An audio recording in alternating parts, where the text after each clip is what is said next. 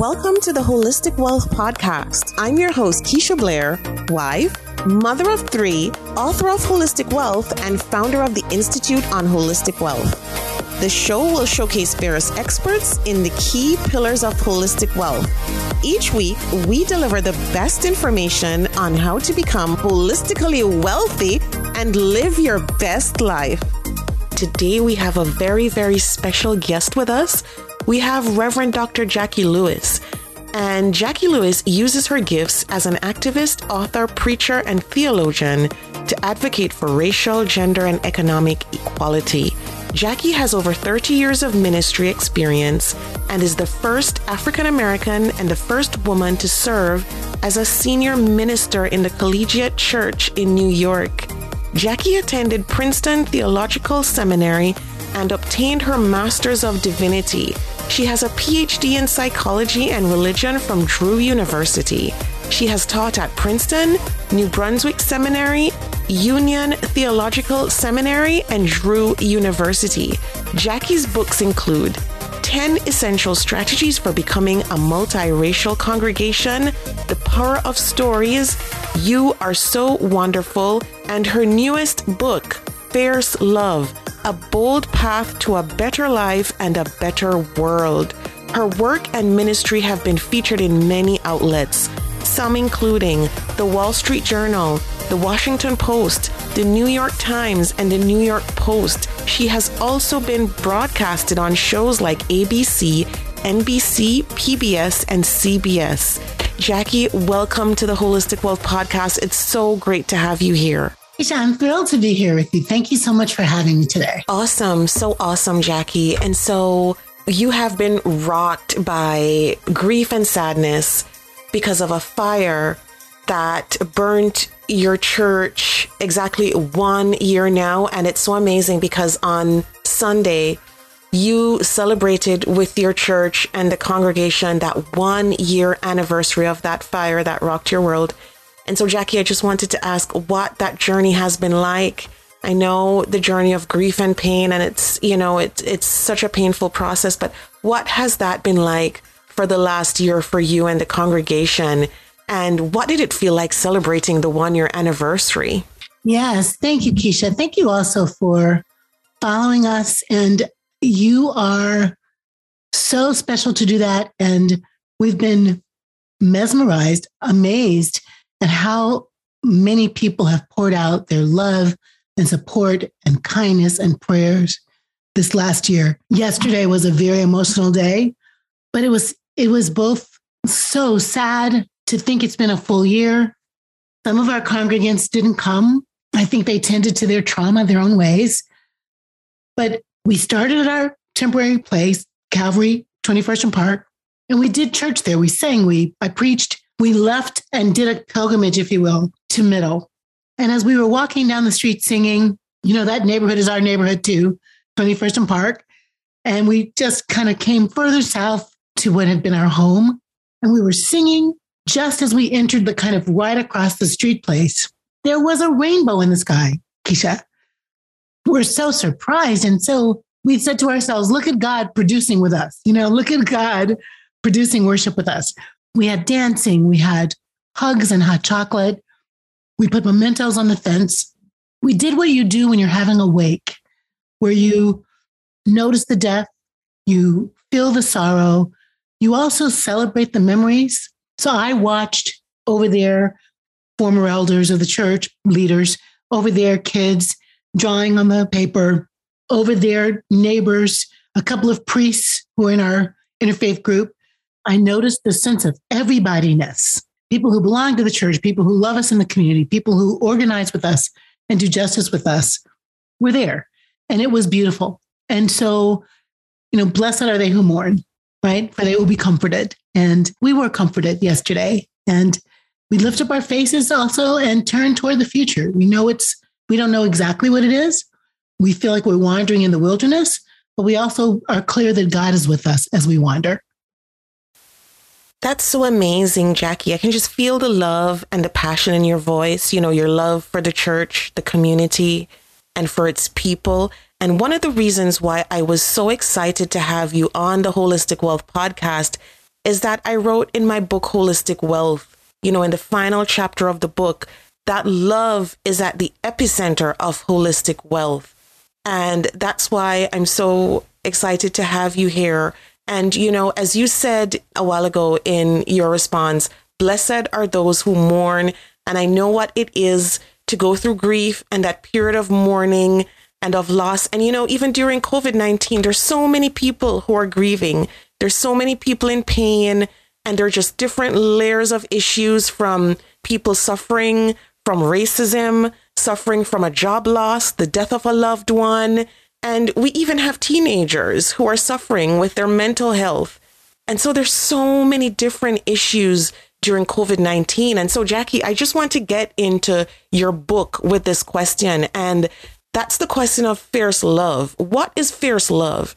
And how do we apply it in our communities? How do we apply it with each other, in our fellowship with each other? And how can we apply it in our day-to-day lives? And especially as we go into a post-pandemic world, how can we apply this concept to have a better world? Thank you for inviting me to speak about that. I've been cooking a book. This is my fourth book, but cooking a book about this idea for many years now, Keisha, maybe 9, kind of grieving, if you will, grieving toxic politics, grieving seems like permanent nature of racism in America, right? Not only anti-Black, but anti-Latinx, anti-Asian, the ways religion is weaponized against Sikhs at Oak Creek, right? Against Black Christians at Mother Emanuel, how we as Christians have wounded, killed, murdered Jews and Muslims for not being Christian. It just is a kind of professional faith leader who cares about justice, who's a grandmother and a wife and a daughter, who grows up Black in this nation. My heart just kept cracking wide open. And I thought, what is it that's going to heal us? And I've just began to get clear that my own faith has shifted in these last years from so much faith in let's just say the doctrine and the rules, and much more about love. I think fierce love is at the root of all the world's major religions. It's fierce, Keisha, to love your neighbor as yourself. It's fierce to think, I'm not going to break anybody else's heart. I'm not going to withhold from you what I need for myself.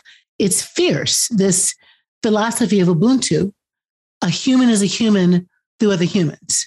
I am inextricably connected to my neighbor, to the stranger, even to the enemy.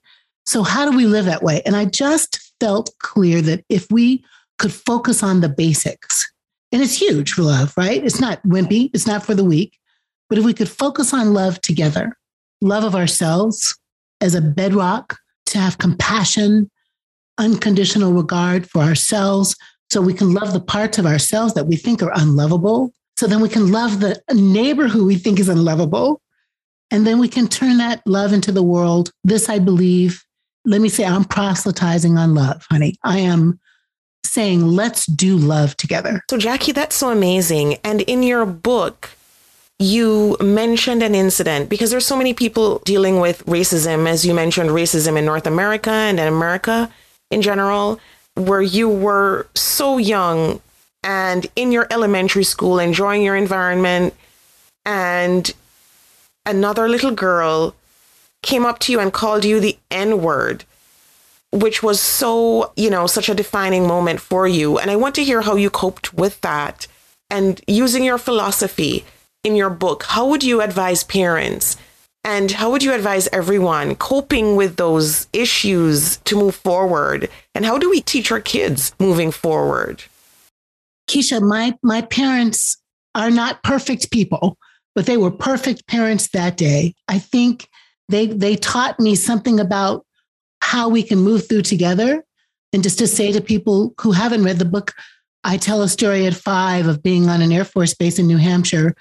When your parents are in the Air Force, you are too. So we were in the Air Force, and I'm the only Black kid really in the school. And I have 2 friends, 2 Tommies that are 2 white boys who we walk back and forth from school to home. We take naps together. They're my buds. They're my people. Until Lisa. Little Miss Lisa comes from Mississippi. with her little taught to hate self, right? She wasn't born that way. And stage whispers to one of the Tommies, I can't believe you're sitting next to that nasty N-word. And don't you also know that she gets chocolate milk from her mother's tits? What is happening? I never heard the N-word. I did not hear the N-word in my house, but I heard it from this white child at this school. And then it's coupled with this kind of sexual, what's a tit? What's that about? And I was so upset about it. And I went home. My parents I just had a little sister then. We have more siblings now, but I told them at the dinner table about what had happened. And Mommy said, it's silly that someone would think that they're better than you because you're Black. You're a Negro, I think she said. Wow, how smart was that? My mom was that is just goofy, foolish. That's just crazy town, right? That's not true. You're our daughter. You're a Lewis, and God loves you, and we love you. You can do anything you want, be anything you want, anything you want. That was her first response. And the second response was to take me to my knees in prayer, which we did every night by the twin bed. And that night we did the Lord, I laid me down to sleep. But I also added, and I will never forget it, God, let it be true that no matter what color someone is, they will feel loved. Can you imagine a child praying that? It was like a premonition of my work I'm going to do in the world, right? My justice work, right? So that's Mom. Dad does activist. He does, I'm going to go to the base commander. And he went and he demanded that the father apologize to my dad and the girl apologized to me. So Daddy was doing reparations before we were talking about him. It's like, we're not having this. So the two of them really put in me and my siblings some skills, I would say ethical kind of understanding that and I forgot to say, P.S., by the way, I had called that girl a cracker. Who knows where I heard that? But my mom said, we don't do that. We're not doing that. So both we have a spiritual responsibility to pray and to partner with God. We have a responsibility to be activists for justice in the world and to tell the truth about when things are crazy. I really do think that this whole idea, Keisha, we don't want to have critical race theory in the schools. First of all, it's not in the schools, people. How many times can we say that's a law school curriculum?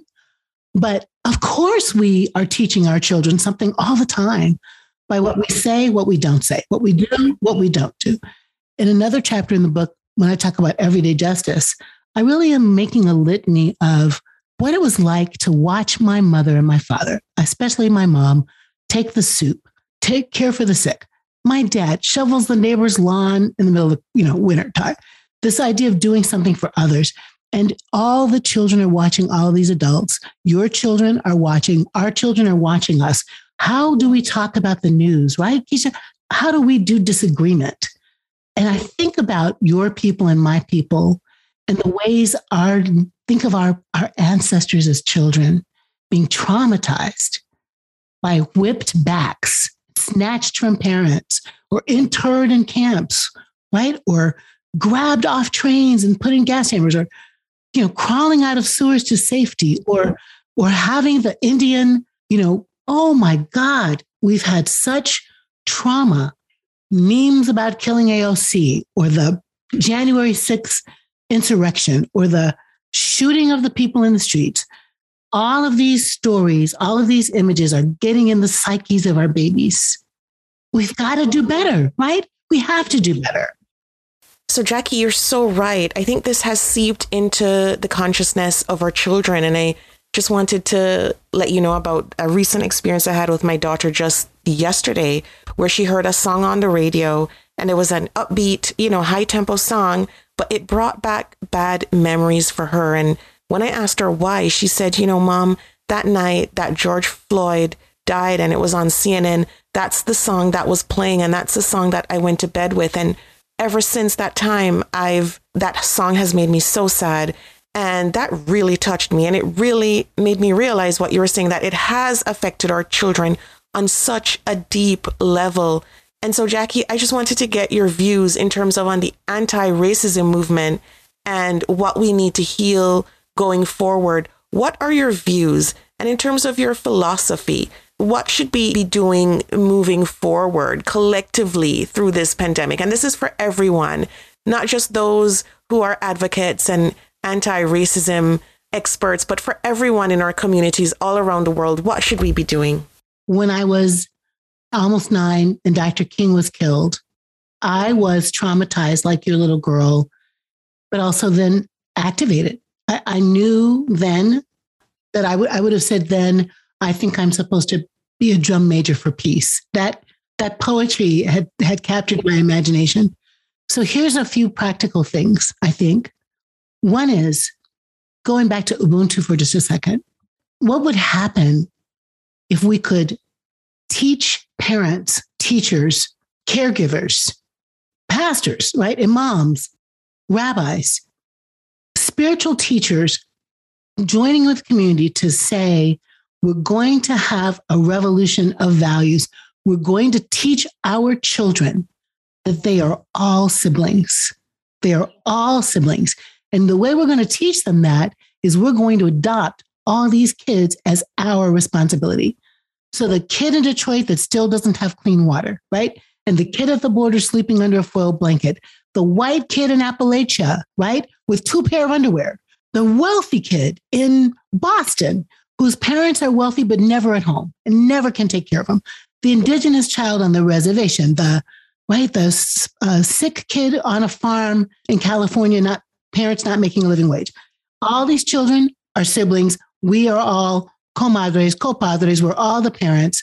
We're going to be a village and we're going to raise these kids. We could change the way we think about that. Less individualism and more shared support. Every child gets daycare. Every child gets inoculations, right? Every child gets a living wage. Every child gets shoes and clothing and eyeglasses, for God's sake. Every child gets clean water because when your child is hungry, that rich parent thinks they need to make a different policy and vote differently at the polls, right? When your grandmother, right? So let's move from the kids to the elders. When your grandmother can't afford her medications, then we have to make sure we think about social safety nets differently. This is the revolution we need, Keisha, where none of us can make it unless all of us make it.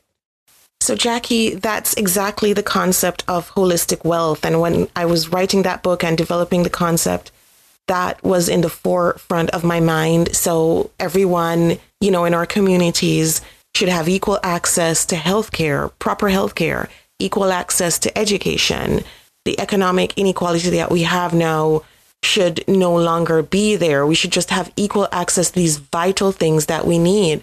And I love something that you said, which is something we all get taught, that we should be our brother's keeper, which is, it's not a revolutionary concept. It's a concept that we actually all get taught. We all get taught it, right? So why do we forget it? I think there's so much pressure. And we have bought the Kool-Aid. Our people didn't, that's not what happened. And I would say, when you go to South Africa, which, by the way, 20 white people to how many black people? I don't know, 1,000? That somehow just the desire, and I'm not an expert on this part, so please, y'all, if you fact check me, just forgive me. But it seems to me that there's a huge lesson to be learned about what happened in South Africa, where the Boers were not really the white Anglo-Saxon wealthy people, right? They were their own kind of oppression. And then they end up oppressing the black people, and then that's not enough. And then they end up needing more and more, and they create those laws, and they create a theology, and they create philosophy. And I mean, it's insane what happened over like a 60, 70-year period. And we did that here too, right? We did that here, where British people, Anglo-Saxon Brits, get on boats to escape, quote, oppression, class oppression, imperialistic oppression from the monarch. And they come here, and then they steal the land from the people on the land and call it discovery and kidnap the blacks off the shore and enslave them and build a whole democracy on 3/5 of the people, right? On you're not a person, and white women don't have any rights except to own slaves. It is so endemic of what happens when we're afraid or when we are ourselves catastrophically wounded. wounded people wound people, hurt people hurt people. And this, that we exported white supremacy around the globe, and by we, I mean American white folk, to Germany, to South Africa. We got to stop it, y'all. White children have to learn from their parents that they are beautiful and they are special, and so are everybody else's kids. So that as the generations grow, we raise a generation of children who believe that their survival and their thriving is interdependent. So, Jackie, there is a topic I wanted to ask you about because it's such a divisive one in the Christian community. And you've written about it in your book, Fierce Love. And that's the whole issue of the LGBTQ community. Just wanted to get your views on that from a Christian perspective. And of course, you have that philosophy of radical love, radical acceptance, and it's a divisive topic. There's some churches that don't openly welcome the LGBTQ community. And so I just wanted to get your views on that because we're hearing stories of some young people who are suicidal because of the lack of acceptance. So if you could give us your views, that would be great. I would be so happy to. And, there's a lot of space in my life where I think, well, you go ahead and believe that, and I'll believe this, and let's just agree to disagree. But this idea of human sexuality and this idea of gay and trans and this idea of women being second-class citizens, I think it starts there. Which is why I want to go there. If you end up reading the Bible with a lens of infallible, 100% accuracy, prescription for how to live, right? Not folks wrestling with God and trying to figure it out, but this is it. You read a Genesis text, which we know is a myth, people. Don't let me shock you. There's two Genesis stories. The first one is the sort of 7 days creation, 6 days and 7 rest. The second one is in the second chapter, and that's God looks around and don't see anybody that's good for Adam. The Hadam, the person, let me make someone, right? That story, pulling out of the rib. These two stories are there. That's how you know it's a myth, because there's two of them and they're not the same, right? But they point to, like, say, agency and power of God. But if you're going to take something like that and it begins with the woman is the fault, the woman is the problem, therefore causing the man to sin, or the woman is less than the man because God pulled her out of there, and then you build a whole society on second-class citizenship, that's almost laughable. But then it is the same lens that'll make people read, Adam and Eve and not Bob and Steve or whatever, or find 6 or 7 texts that seem to be about same-gender loving relationships and might not be, and say, this is the whole game, this is everything, and we're going to just focus on gay and as an abomination. Now, the people who be talking about abomination, don't make a theologian talk to you. You're going to sit there and talk about abomination while you eat shrimp cocktail, which you're not supposed to eat, in your mixed fabric, which you're not supposed to wear, with your haircut, which you're not supposed to do, having divorced your wife, right? So all of these things were laws created in the faith community, given by God, let's say, but to keep a community safe, to keep a wandering desert people safe from harm. And today, if we read those texts as though we don't understand the context, and then we put gay people out of church, I'm talking about a family who was in For the Bible Tells Me So, one of these beautiful movies made about gay, whose son committed suicide because he was gay, and they put him through a conversion therapy, and he ends up drugging himself to death. Is that what you want, parents? Do you want dead kids rather than queer kids? I have strong feelings about that. And I have strong feelings about the same theological construct, which would be that God is the creator. Why, if God is creator, do we assume God made a mistake? So this is craziness to me, that the places where the theological thing oppresses humans and then wants to be the law of America, like SCOTUS weighing in about women's right to have an abortion. Who are you? That's not your job. If we're going to love each other fiercely, we have to give each other space to listen for our ethics, to listen for morality, to be in our families seeking God's love, I would say, or seeking spiritual strength.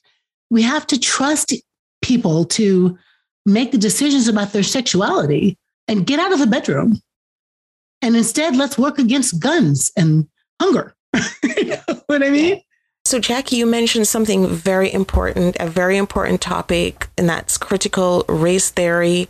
And I have strong views on that as well, because there's so many guns on the street. We're hearing about gun violence a lot with our children, teenagers, and yet still, it seems like as a society, we're okay with that, but not okay in teaching certain topics and teaching critical race theory in schools. And I really want to get your views on that, especially in light of your work being an advocate for anti-racism and your work in terms of your philosophy of fierce love. Did you see the Christmas card that the elected made with his family holding? And it's all a piece, right? My colleague Amanda Hambrick-Ashcott is a wonderful white woman from Kentucky. She's preaching this Sunday a sermon called Wombs, Wounds, and Waiting.